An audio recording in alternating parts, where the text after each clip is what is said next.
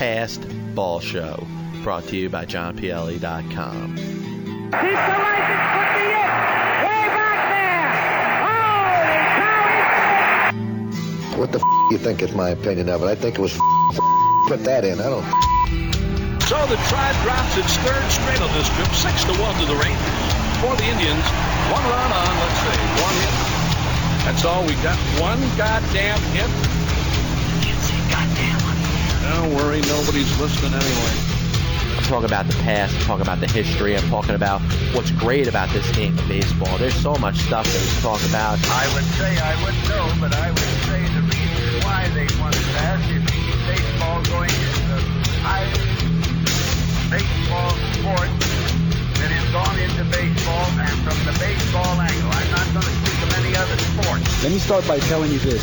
I have never used steroids, period. Jerry, just remember, it's not a lie if you believe it. Joe Carter with a 3-run homer. The winners and still world champions, the Toronto Blue Jays. And this team sucks. Well, he's out. Yes, Brad is out. Look at this. Brad is out. Damon Mack. I'm not in here to argue about other sports. I'm in the baseball business. It's been run cleaner than any baseball business that was ever put out in the 100 years at the present time. Sell the team. Hey, good afternoon. It's John Pielli here at Past Ball Show on the MTR Radio Network. I'm here with former Major League outfielder Brad Commons. Brad, what's going on, buddy? John, how's it going, man? Tell us a little bit about about that experience, and obviously you've also managed in the minor leagues as well. Yeah, I'm with the Orioles for the last 5 years. Last year I was at the rookie ball team in Aberdeen, Cal Ripken's place, and I was a hitting coach there. Year before I was in Norfolk, Virginia as a hitting coach, and then I'd managed 3 years prior to that in Bowie, Maryland. So I bounced around a little bit with them, but did enjoy it over there, definitely. So good spot to work, and enjoyed my time over there. Yeah, no question about it. Now, obviously, you came up as a very highly touted prospect at the Atlanta Braves system, first round draft pick, number 4 overall in 1979. Tell us a little bit about the beginning, and you getting drafted, and you kind of getting a chance a little bit in '84 and '85 to play in the big leagues. Yeah, I mean, I was drafted back in '79, number 1 pick for the Braves. I was the 4th player chosen overall. And obviously, being 18, it's a pretty exciting time. When you get drafted, you always, the scouts are around, but you never really know. Then I was shipped off to Paintsville, Kentucky, for rookie league in the Appy League, and obviously at that age, a lot of wonder and a lot of doubts on how you're going to stack up against some of the best players around the country. But my career just progressed. Year by year, it seemed like I moved up the level, and ended up putting together a pretty good minor league career. Major league career not quite so good, but I still got a little bit over 4 years in the major leagues, and it was great, man. I loved every minute of it. Yeah, no question about it. And I'll tell you what really stands out, obviously, are your numbers that you had in the minor league. Leagues. In '81, you hit 33 home runs for Durham. between Savannah and Richmond. In '82, you hit 28 home runs. What was the difference, or what didn't work as far as making a transition to the big leagues? I think more than anything, probably just the comfort level. When I came up with the Braves, they were still, they were, a playoff contender, and I just felt like I probably didn't get, even though I got some playing time. Don't get me wrong, I did play and get some at bats. I just never really felt comfortable, and then somebody was really getting consistent time. Which that just happens as the situation, the place I was playing. Where I always felt like if they would have thrown me out there and gave me 600 bats one year, I think I would have put up some pretty good numbers. But because if you look at my numbers outside of average, my first couple of years, they were actually decent numbers. They were if you project them out. Like I said, outside of average, home runs were okay. Stolen bases were good, and RBIs weren't bad for that era anyway. Obviously the numbers have changed drastically in the last freaking 20 years. With the era we've been going through and the ballparks and a little bit of everything. The synthetically enhanced players, all that stuff. The numbers have really, been skewed. But back then, if you had 7 or 8 home run or RBIs a year, it wasn't a bad year. I had 35 one year and 300 bats, and if you projected at 70, that's really not too bad of a year back then. But for whatever reason I didn't, and no sour grapes or anything. I just moved on and had a nice little coaching career, and now I'm watching my son play, who's 16, and watching my girls play volleyball, and really enjoying it. Yeah, no question about it. Once again, this is John Piel. I'm here with Brad Commons. Now, during, you get up there, and obviously your two big opportunities, it seems like, in the major leagues were really 84 and 85. And, you said you feel like you got enough of a chance to play. But in your opinion, do you think that there was a big difference in being up at the major league as far as what you were able to do in the minors? In other words, do you think over time you could have gotten yourself to the level that you were, let's say in AAA and stuff before that? I mean, I think so, but obviously other people didn't think. People that made the decisions didn't think it. So, I did the best I could at the time, and it just wasn't quite good enough. But it is what it is. Move on, and things are good now, so I can't complain. Yeah, I tell you, the one thing that stands out, and you look at highlight films and stuff like that, you have that catch or non-catch that you literally climbed a fence playing for the Cleveland Indians in 1989, and it looks like you got it, and it looks like the ball may have came out as you fell over the fence. Tell us a little bit about that play. Well, it definitely came out going over the fence. Yeah. But Cal Ripken hit it. John Farrell threw it. I missed it. That's not how it all happened. But I think it was Ripken's 20th home run for his 8th consecutive year or something, which for him was pretty good. So I just dropped on the other side. When I kind of fell over the fence, my glove kind of torqued and the ball fell out of the end, and the ball ended up getting stuck behind. There was one of those little metal tubes that hold the tarps in the back that was empty that it got stuck behind, or I probably grabbed the ball and picked it up like I caught it, and trying to trick everybody. But no such luck. I got caught on the Diamond Division. That was it. Well, you know what though? It's funny because you may have had a chance back then to get away with it. Now with all the the slow-mos and the freeze frames and everything, right, there would be absolutely no chance nowadays. Yeah, not now. Well, yeah, they still miss them now too. You see those home runs every now and then at bars that they still miss with all the replays and stuff. So. Stranger things have happened. So I got to ask you, a play like that, is that something that you practice? Do you actually practice, scaling a wall like that? Because, it's something you don't see too often. People actually get up that high. You can't really practice it. You just kind of react and you let your instincts take over, and you don't even think about it. It just happens, Nah, no question about it. Once again, this is John Piel. I'm here, former Major League outfielder Brad Commons. Now, as you end up, finishing up your Major League career, you get into coaching. Of course, you spend some time, managing. Of course, tell us a little bit about the transition from being a player to being a coach.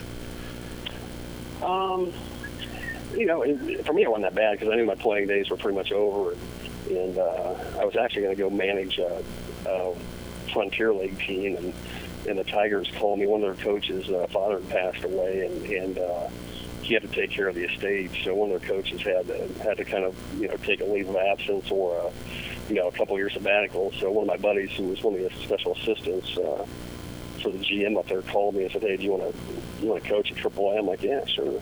And that's how it all started. So I coached up there with the Tigers for a couple years up in Toledo. I was a hitting coach, and then the Indians offered me a managing job in A-ball, and I jumped at the opportunity to manage. That's what I decided I wanted to do. So the Indians, I worked for the Indians for 8 years. Managed 6 years, and then was an outfield base running coordinator for a couple of years. Ended up going to the Phillies for a year, and then Baltimore for the last 5 years. So it was a good run. Definitely a good run. No question about it. Now, Brad, was there a moment maybe in your career that kind of stands out as let's say something that happened that you'll always remember as a player?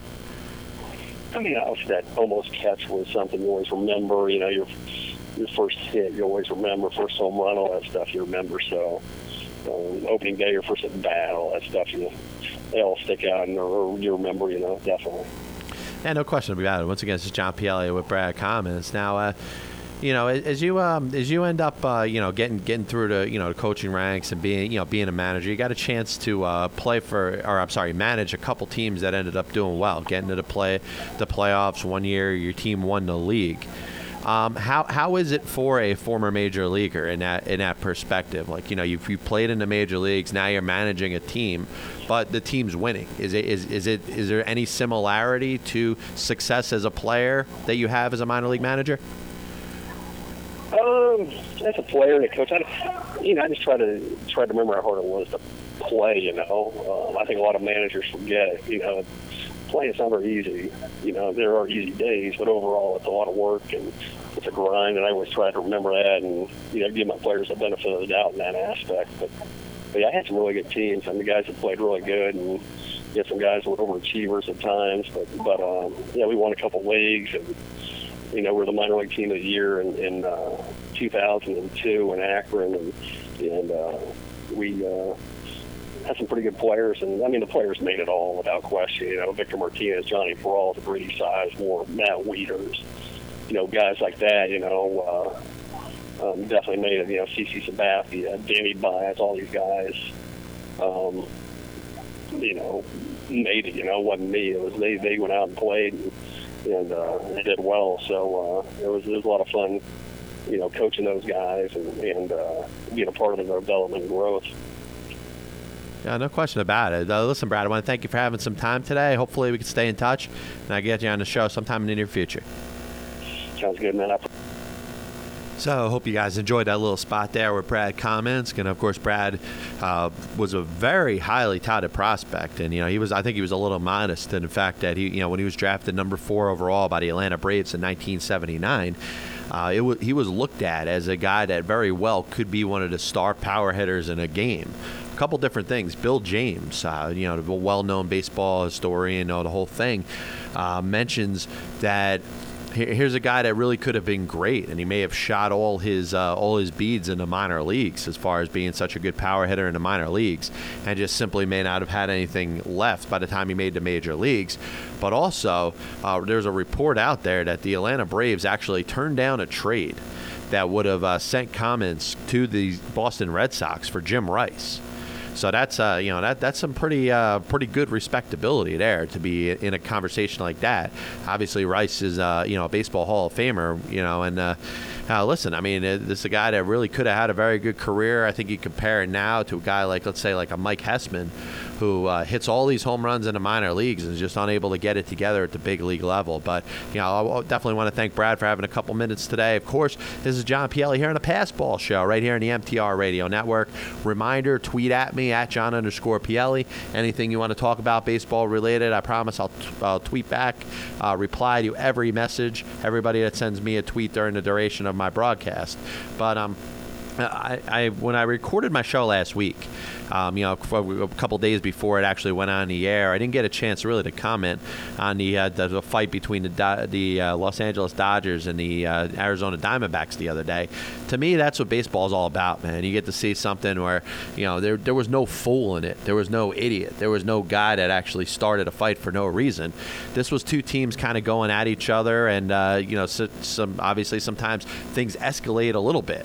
And obviously, a battle that ends up starting with a hit by pitch of Ian Kennedy of Yasiel Puig, who I talked about obviously on the show last week about how great he's been. He continues to hit the ball ridiculously right now, and he's hitting a ball actually bounced off of his elbow and hit him in the nose.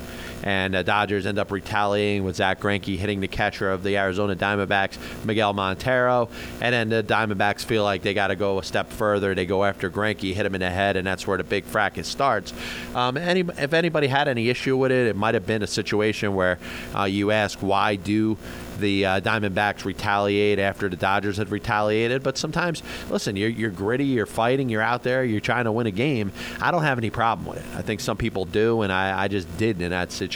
But to me, it's a classic MLB rivalry brawl. You go at it, you do the thing, and that's, in my opinion, really, what baseball is all about. But, moving on a little forward, a couple different things we want to get into this week. We're going to talk a little bit about the Mets, talk a little bit about the Phillies, and bring up a little bit about the New York Yankees. But I do want to start off, talk a little bit about something I wrote about today, johnpielli.com, Bases Empty blog, the whole thing. The Arizona Diamondbacks. Obviously, a team that's playing very well this year. To me, they've exceeded expectations a little bit. I thought they might have went a little far last year when they traded Justin Upton. But I think one deal that they may very well regret in the future could very well be the trade that sent Trevor Bauer, the right-hand pitcher, to the Cleveland Indians, and the deal that sent Shin-Soo Choo to the Cincinnati Reds. And, of course, the Diamondbacks out of it got their starting shortstop and a guy they feel like is going to be there for the very distant future, and that's Didi Gregorius. Trevor Bauer, to me, is a guy that really has number one stuff. He could absolutely be an ace on the staff.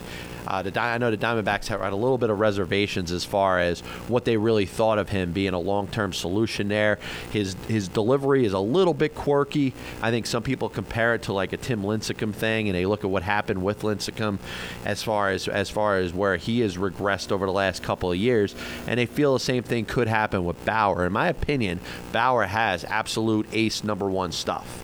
And the Diamondbacks, listen, it's not like the Diamondbacks have done wrong here. They've built a very good young starting rotation. They got some very good stars on their team. Paul Goldschmidt's going to be phenomenal. The catcher Montero, who I mentioned before, is going to be a phenomenal player. And there's a lot of players that they have that are going to make them a very good perennial playoff team.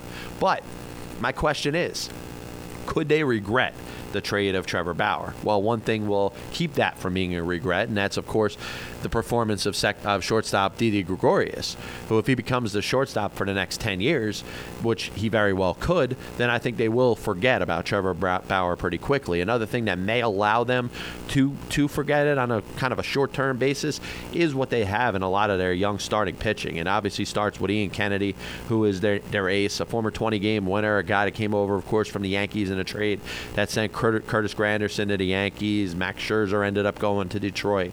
Obviously, a deal that very well could have said has helped all three teams involved. But you add that to a guy like Patrick Corbin, who's 9-0 this year, 2.28 ERA. Wade Miley won 16 games as a rookie last season. Randall Delgado came over in the Justin Upton trade. He's going to be part of the rotation at some time in the near future. And it's real easy to forget about Trevor Cahill, came over from the Oakland Athletics in a trade that sent Colin Cowgill over. He's only 25 right now. So in regards to the starting rotation of the Arizona Diamondbacks, the Diamondbacks were dealing from a position of strength, and that's how they were able to trade Bauer. But I do think the one reason why it may not be that big of a deal, and listen, I still think Bauer's going to be a star. I think Bauer's going to be an ace-type pitcher. But they made a trade to Diamondbacks in 2010 when they sent Dan Harron to the Los Angeles Angels of Anaheim. In that trade, they received Patrick Corbin, the before-mentioned 9-0, 2.28 ERA pitcher, as well as Joe Saunders and a left-hand pitcher named Tyler Skaggs. And Skaggs was just 19 at the time. He's made his major league debut this year at age 21 and has a huge upside. So I do think that Diamondbacks, as far as a young rotation, looks like it's going to be very good over the next several years, even without Bauer. But I think the Indians may have gotten themselves a steal here, because if you put Bauer at the top of the rotation with a Justin Masterson and some of the other guys they got there, I think it's going to be a very formidable 1-2 punch for the Cleveland Indians over the next several seasons. So look out for that. Trevor Bauer, I really do think is going to be a star. The question is, will the Diamondbacks regret it, or will they be okay in spite of trading Trevor Bauer? Once again, John Pielli right here on the MTR Radio Network. We'll take our first break of the day. We'll be back with a lot more stuff going on after this. I'm Karen Siaska-Zeltman from Italian Hour. When my car needs service, I take it to Jonathan's Complete Car Care. Jonathan's Complete Car Care is the best for auto repairs, tires, diagnostics, and tune-ups. You can depend on Jonathan's for the best service at prices you can afford. Give Jonathan's Complete Car Care a call, 609-601-6460. They work hard to give you the service you need. Jonathan's Complete Car Care works with many vehicles, including Mercedes-Benz, BMW, Volvo, Volkswagen, and Audi. Make Jonathan's Complete Car Care the company you keep. 609-601-6460. Call today for a free estimate or visit. Find us on the web at jonathanscompletecarcare.com and like us on Facebook and find us on Twitter. You're listening to MTR Radio, powered by MTRmedia.com.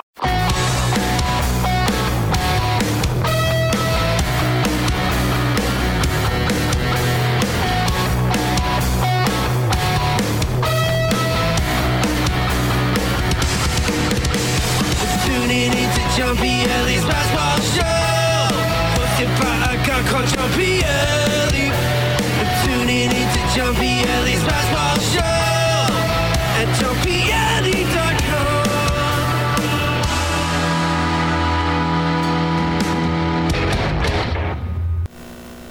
Oh, yeah. Welcome back. This is John Pielli right here on the Passball Show right here on the MTR Radio Network, ready to knock out some more baseball talk.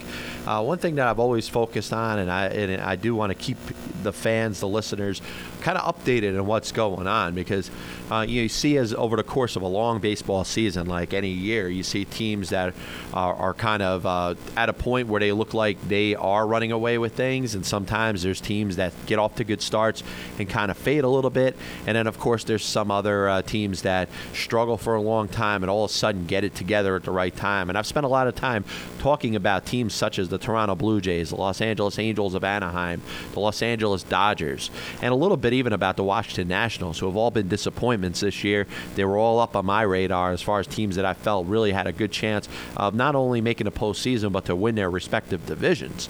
And you know, the Dodgers are still struggling at 29-39. You look at the Angels, who are 8 games under 500. You got the Nationals, who are a game under 500, that few people have even talked about. But the team that seems to be on the rise a little bit in regards to Major League Baseball is the Toronto Blue Jays. And the Toronto Blue Jays are a team that, yes, they are still suffering through some tough injuries. They're a team that really expect themselves to have a guy in Jose Reyes that was going to be their starting shortstop, a guy that was supposed to be a center of this team. And, you know, unfortunate thing is him and his .395 batting average have been out for the last 2 months as he waits to return from his ankle injury. But they have gone out there and gotten the job done. And lately, with the last week or so, they've played some very good baseball. You look at a couple guys that had been struggling, starting to get it together. A guy who's been very consistent this year has been their designated hitter, Adam Lind. And Adam is out there hitting .344 with 8 homers and 24 RBIs, kind of reestablishing himself as a power hitter, a guy that's going to go out there and hit for some home runs. And now here's a guy that honestly was almost done a couple years ago. You look at a guy that, if you really look at the past, here's a guy who's hit 35 home runs in a season before in 2009 with the Toronto Blue Jays, hit .305 that year. Last year, he struggled. The year before that was kind of a down year. You actually looked for 2 seasons in 2010 and 2011 where he hit .237 and .251, seeing his power numbers go down a little bit. Last year was kind of an injury-plagued season. He spent some time in the minor leagues, but only hit 11 home runs, and I think the Blue Jays were thinking that maybe it was time to make a change and to kind of move on from Adam Lind. And this year, he's kind of hit a little bit of a resurgence. I mean, the fact that he's hitting .344 right now, he's cut down on the strikeouts, he's hitting for some power. He's kind of been one of the quiet stories this year that's kind of deserving some discussion in regards to Comeback Player of the Year awards. Obviously, it's a team that's centered around Jose Bautista, who's quietly putting up his home runs. He'll have his 30, 40 home runs like he does every year.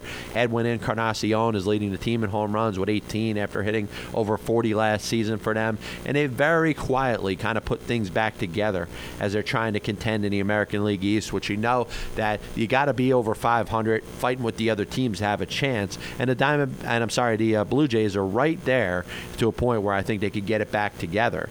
But their starting pitching, and I've criticized their starting pitching, guys who have proven themselves, guys who have had winning records in their career. They've gone out there, they've dominated, and it hasn't worked out to a point. A guy like R.A. Dickey is kind of getting himself back together. Right now he's 6-8 with a 4.9 ERA. He's going to be the bulldog, the workhorse, the guy that's going to go out there and make his 33, 34 starts. He's going to pitch 200-plus innings. Obviously, he's been shaken up a little bit with his turn back to the American League, pitching for the Toronto Blue Jays. I don't think he's necessarily lost anything. I think he's got to go out there and consistently be the pitcher that he feels like he knows that he is. And you look at some of the other guys. Mark Burley has pitched a little bit better. Brandon Morrow's been hurt, and you're hoping to really get him back on track. Josh Johnson's out. Jay Happ's out. But a guy that has gone out there and helped them has really been Chen-Ming Wang, who's gone out there and made 2 very good starts for the Toronto Blue Jays. The issue that I have really with Chen-Ming Wang in Major League Baseball is, why was this guy not in a Major League rotation already? I mean, here's a guy that over the last couple seasons has been rehabbing from an injury that he had with, maybe his original injury he had with the New York Yankees in 2008. He hasn't been the same since.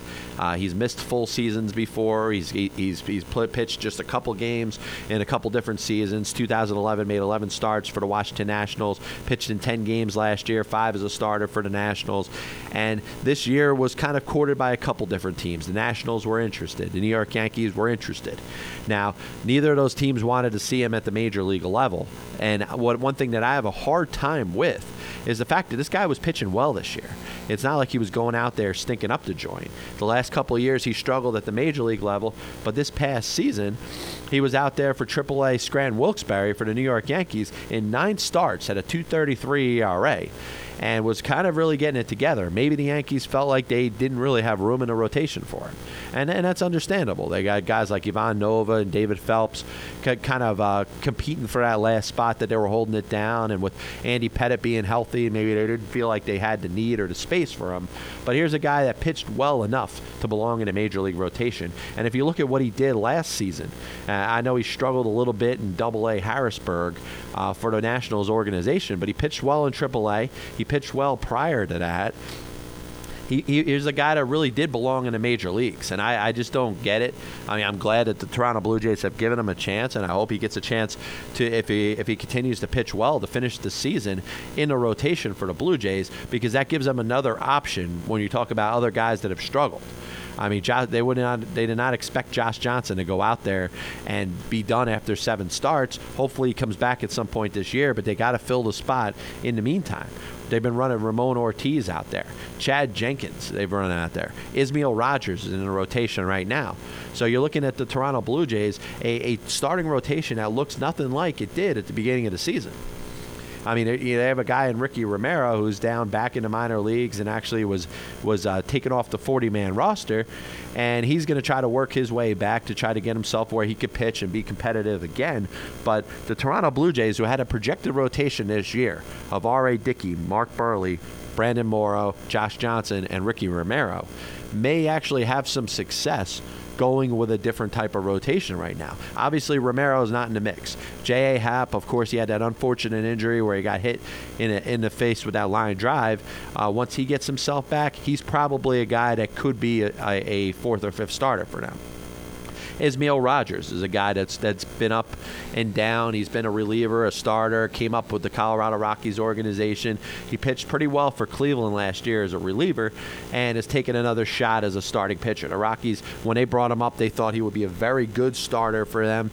You're looking really at a team that's rotation's going to look a little bit different this year. And I obviously find it interesting because you look at what was expected and everything that the Toronto Blue Jays did this offseason. Really, the biggest moves centered around what they did with their starting rotation with Dickey and Mark Burley and, of course, Josh Johnson. And obviously, Dickey and Burley are going to have a lot of say in what happens with the Toronto Blue Jays here. If they end up, just not getting themselves back to where people think they can be, then I think you're going to have a lot of blame that's going to go in the direction of an R.A. Dickey and a Mark Burley. But Josh Johnson's hurt right now. You got to fill it in somehow. I think Wong is a guy that certainly can fill a spot in this rotation. You don't have Happ right now. You're going with a guy in Ismael Rogers who does have a track record of being a starter, not a very good one, but may have matured to a point where he could be relied and counted on to go out there and make some consistent starts. And I've said before, the Toronto Blue Jays are not going anywhere without some good starting pitching. This is a starting pitching staff that has been a disappointment at this point. Yes, during their recent 6-game winning streak, they have gone out there and they've pitched a lot better. And I'll tell you, that's something that really has had to happen, and I think it's something that's very important to see as we move forward. The question I guess you could ask the fans, and feel free to tweet at me, at John_Pielli, do the Blue Jays have a chance? Are they done? Because sitting here at 3 games under 500, I don't think they're done by any stretch of the imagination. And you look at a lot of the things that have happened in the American League East. You're talking about the New York Yankees struggling, kind of coming back down to earth after a very good start. You look at the Baltimore Orioles, the Tampa Bay Rays, teams that have played well, but they're beatable. And if the Blue Jays can get themselves back into this group, get back into grouping, not necessarily run away with the division, because right now the team to beat in the American League East is the Boston Red Sox. And there's nothing that you could do to deny that. The Boston Red Sox have played phenomenal baseball and belong where they are. I mean, at 13 games over 500, I don't think too many people really expected it, but they have gotten the job done. Offensively, they've gone out there and they've scored some runs. They've gotten some very good starting pitching, and I've told you about their bullpen. And what I've thought about the bullpen this entire season is that even in spite of the injuries that they have had, Joel Hanrahan out for the season, Tommy John surgery, the whole thing. They have a very deep bullpen that's led right now by Andrew Bailey and Koji Uehara, Andrew Miller, Junichi Tozawa. I mean, you throw in a Franklin Morales. I mean, they've got a bunch of guys that can go out there and, number one, get strikeouts, and number two, throw gas. I mean, they got about 4 or 5 guys right now, even without Hanrahan in the mix, that could throw upwards of about 95 and up. And I think that, you make it a 6-inning game, and I think that's something that some people kind of disregarded this year. If the Boston Red Sox pitchers can be consistent, and let's be honest, I mean, Clay Buchholz has been phenomenal. He better be starting the game at Citi Field for the American League this year. 9-0, 1.71 ERA. He has been ridiculous for the Boston Red Sox. John Lester has pitched well, but, he's had a couple hiccups here and there. But, Lester has pitched well. Ryan Dempster's been okay. Felix DeBrant has been okay. But the other guy that has really gone out there and pitched very well for the Boston Red Sox, and maybe a little bit unexpected, and that's John Lackey. John Lackey, of course, had the Tommy John surgery, missed all of last season. Everybody talked about how bad of a contract this was going to be in regards to the Boston Red Sox, and how they wasted their money, and how could you sign a guy for 5 years and $82.5 million with a 2015 vesting option? He's been terrible. 2 seasons. He went out there and he had a very bad 2011 season. There's nothing that you could do to deny that. He led the league in hit by pitches. He led the league in runs allowed. He pitched to a 6.41 ERA while going 12-12 in 28 starts for the 2011 Boston Red Sox.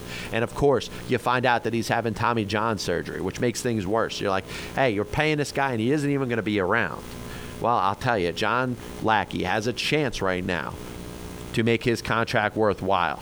He is pitching close and very well near what he was in about 2007, 2008, when he was in the prime with the Los Angeles Angels of Anaheim. And I think this is a guy that can go out there and certainly provide something for the Boston Red Sox. He's a very dependable piece in their rotation right now. And as the season goes on, you're going to look at the leadership of a guy like John Lackey being maybe one of the missing pieces that they had that they didn't really have over the last couple of seasons. And it does sound a little weird because John Lackey's been under contract this whole time. But at the same time, you look at the fact that, listen, he was terrible in 2011. 2012, he wasn't around. Now he's back. I think you got to give a lot of credit to John Farrell as the manager. And not just what he's doing behind the bench, but the impact that he has had on this pitching staff. And we've talked about it. Chris Beziali has elaborated on it a little bit, being the Boston expert and all. But Farrell, as the pitching coach with the Boston Red Sox, had a lot of these guys before, whether it's a Buchholz, whether it's a Lester. These are guys that have pitched for him as a pitching coach. And obviously, Farrell ends up going to Toronto. You see what happens in Toronto. Toronto gets some very good pitching from guys like Brandon Morrow and other pitchers that kind of step up under Farrell's tutelage. And obviously, you see the Boston rotation kind of going to shit over the last year and a half, or year and a couple months. And Farrell comes back as the manager of the Red Sox. To me, it's no coincidence that the Red Sox pitchers are pitching well. They have one of the best pitching staffs in baseball, and it wasn't because they got better pitchers. It's because they'd gotten some better instruction from the manager, John Farrell, who obviously was a former Major League pitcher, the whole thing. And listen, they've made it a 6-inning game.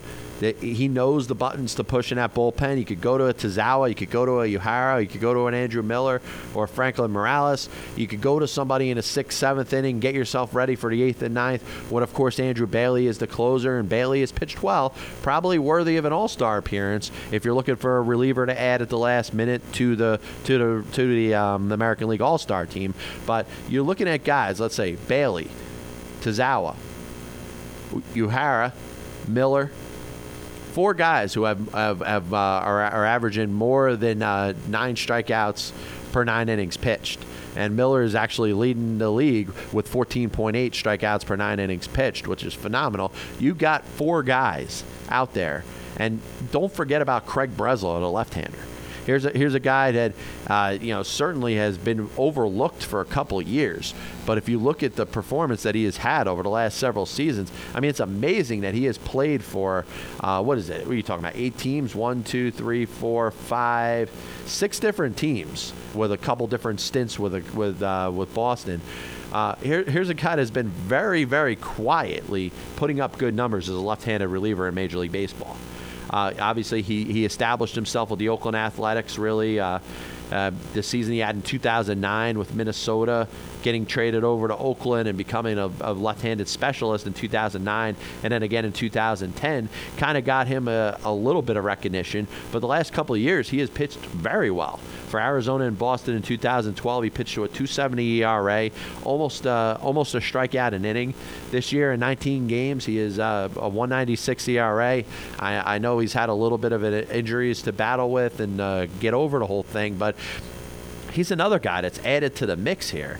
And I think the Boston Red Sox, pitching-wise, are kind of ridden themselves to the front of this battle in the American League East. And I do think it's something that's worth looking at. So, we kind of broke down the American League East a little bit. We're going to get into some other things going on here in the Passball Show right here on the MTR Radio Network. Of course, this is John Pielli. Back after this. What's up, everybody? This is James Flippin. And Joey Baboots. We host a morning show together, and every morning we start up our cars and make the drive up to the studio. And we always see 1 or 2 accidents along the way. We wanted to make sure our listeners know where to go for the best in car care in South Jersey. That's right, James. Red Rose Body Shop. That's Red Rose Body Shop. Specializes in collision and framework. They're the best in South Jersey for paint and bodywork, unibody framework, free towing, and free estimates. So call today, 609-927-9454, and check out their website, www.redroseautobody.com. Follow them on Facebook and Twitter.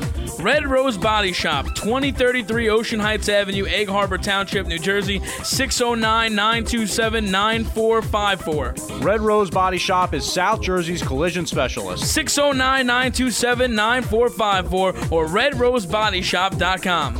Been in an accident? Take your car to the professionals at Red Rose Body Shop.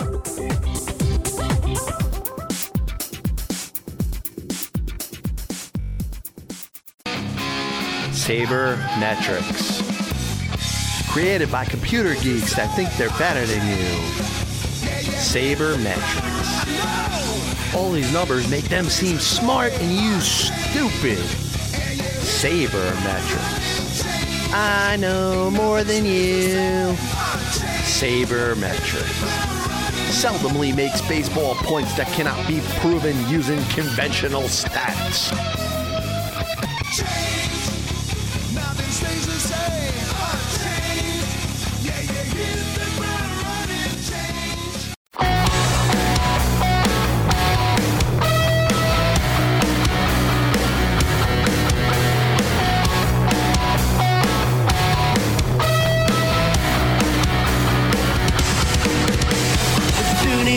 John Pielli's Passball Show, hosted by a guy called John Pielli. I'm tuning into John Pielli's Passball Show at JohnPielli.com.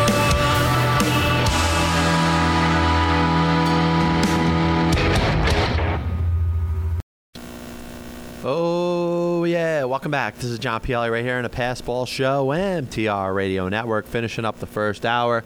Got a couple good spots planned for the second hour, so feel free to tune in. Former Major League pitcher Kip Gross will be joining us in the second hour, as well as former New York Mets infielder, outfielder Marlon Anderson. So a couple good spots planned for the second hour. Hope you guys enjoyed everything that you hear so far. And, of course, a reminder to tweet at me at John_Pielli. I'll reply reply to every tweet, and I've been doing a good job with it. The amount of tweets that I've received, I think, are very respected. I appreciate those who tune in and take the second to comment on what they hear in the program here, and I've gotten back to just about everybody. So keep it going.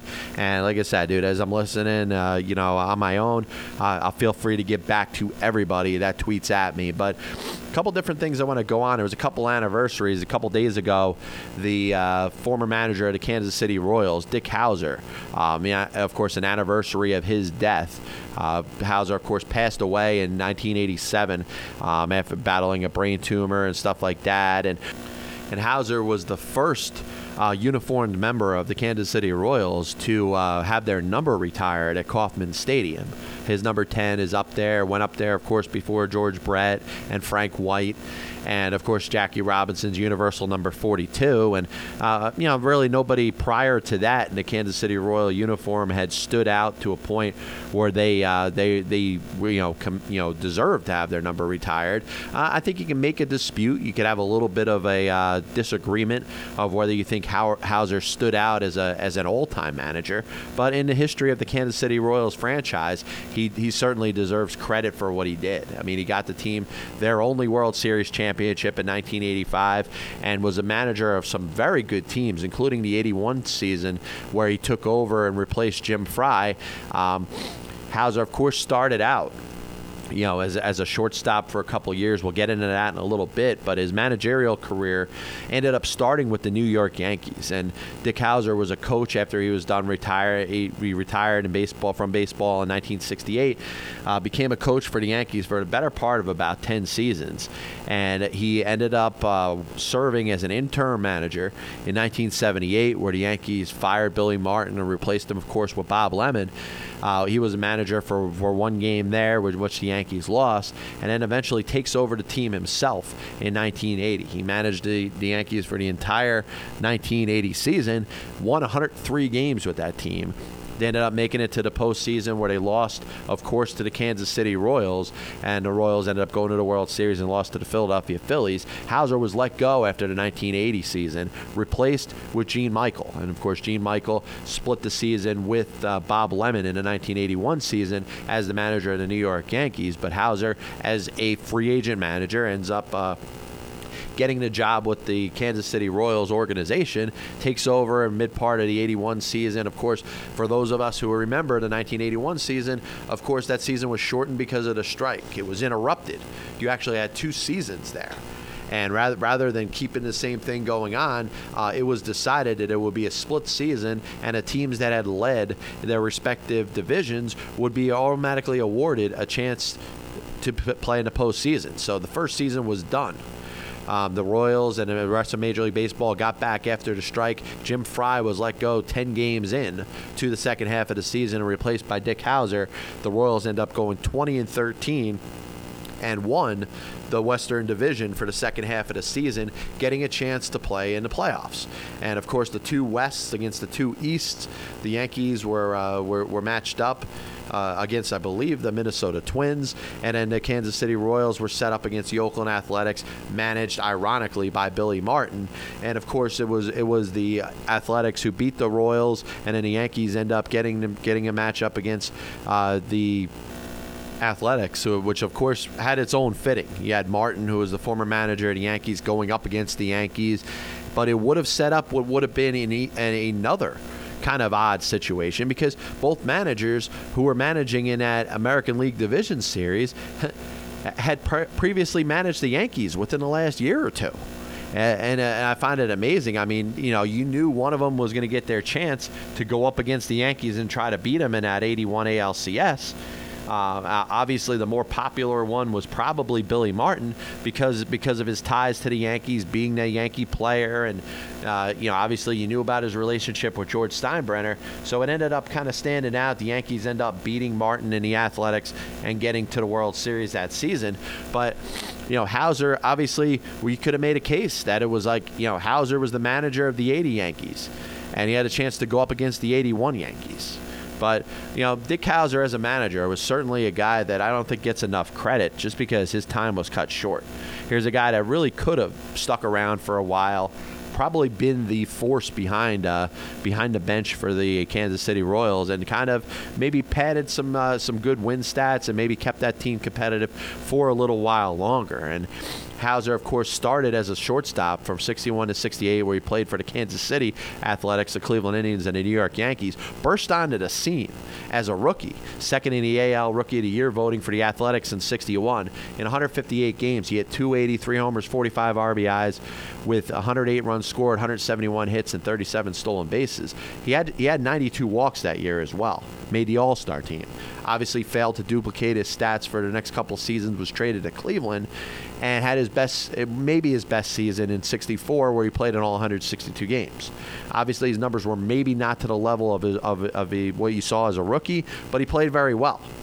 He led the American League in plate appearances and sacrifice bunts, and hit .256, 3 homers, 52 RBIs, 101 runs scored, 163 hits, 23 doubles, and 20 stolen bases, and had 79 walks. He was kind of that shortstop that put the ball in play and kept you in the game. And he did a pretty good job. Of course, ends up playing for the Yankees in 67 and 68, and the very surprised 68 Yankees, the team that kind of got themselves back on track, 183 games after some very difficult seasons. And of course, 68 was the last season that Mickey Mantle was there, and was also the last season of the playing career of Dick Hauser, who of course became a coach at that point. So some very interesting things about Dick Hauser. Obviously, a guy that deserves all the discussion about him, because he was a very good baseball man, a guy that obviously had his time cut a little bit short because of the unfortunate brain tumor, dying and the whole thing. And another guy whose anniversary kind of sets up, only a couple of years ago he passed away, but he was a guy that is known very well with the Atlanta Braves and has ties to the Milwaukee and Boston Braves, and that, of course, was Ernie Johnson. And Ernie Johnson, a well-known play-by-play guy. He did TV and radio for the Atlanta Braves for many, many years, but few know the fact that he actually pitched for a significant amount of time in the majors with the Boston and Milwaukee Braves. And if you look at some of the guys that did it, there was only one player that had a chance to play for all three, the Boston, Milwaukee, and Atlanta Braves, and that, of course, was Eddie Matthews, who in 1966 played with the Atlanta Braves before he ended up moving on. But, guys like Warren Spahn, Hank Aaron, they didn't do it. Ernie Johnson did it, but didn't play for the Atlanta Braves. And if you look at Ernie Johnson, who came up as a draft pick for the Boston Braves in 1942. He obviously served some time in the military in World War II and stuck around with that organization until they made the move from Boston to Milwaukee after the 1952 season. So that's 10 years that he was affiliated with the Boston Braves. And of course, he spent the majority of his playing career pitching for the Milwaukee Braves from about 52 to 57, 58, when he ended up moving on before hanging his career up. Was a member of the 57 World Series championship with the Milwaukee Braves, the 58 NL pennant. As a right-handed reliever, he went 40 and 23, 3.77 ERA in 273 games from 1950 and then 52 to 58 in his career. Ended up joining the Milwaukee Braves as a broadcaster in 1962. And then again from 1965. And, of course, the Braves made the move to Atlanta in 1966, where he remained there until 1998. As a broadcaster. Obviously, if you're an Atlanta Brave fan, if you've listened to your share of games, yes, there's been some other broadcasters that have had, have been well known. But you look at a guy like Ernie Johnson, and he certainly is an icon. And I think every organization has that. Every organization has their guy that you could say is absolutely one of their voice. And Ernie Johnson was the voice of the Atlanta Braves, but obviously had ties to the Boston and Milwaukee Braves, which I obviously found very interesting. But moving forward, once again, this is John Pielli right here on the Passball Show, MTR Radio Network. Just trying to finish out the first hour, and we talked a little bit about the American League East. I do want to get a little bit of talk about the New York Yankees before we finish things up here. The Yankees, of course, have struggled a little bit. You hear all the talk this season about the big injuries that the Yankees have, and wait till this team gets their guys back. And very slowly, you started to see it. So you saw some players coming back, whether it was Curtis Granderson or Kevin Youkilis or Mark Teixeira, all coming back in the lineup. and actually having an impact on the team. And the sad thing that has happened, unfortunately, these players have gotten themselves injured. They've gotten themselves hurt again. And Teixeira may have been a situation where he was never healthy enough. He didn't really last for too long, which was kind of sad.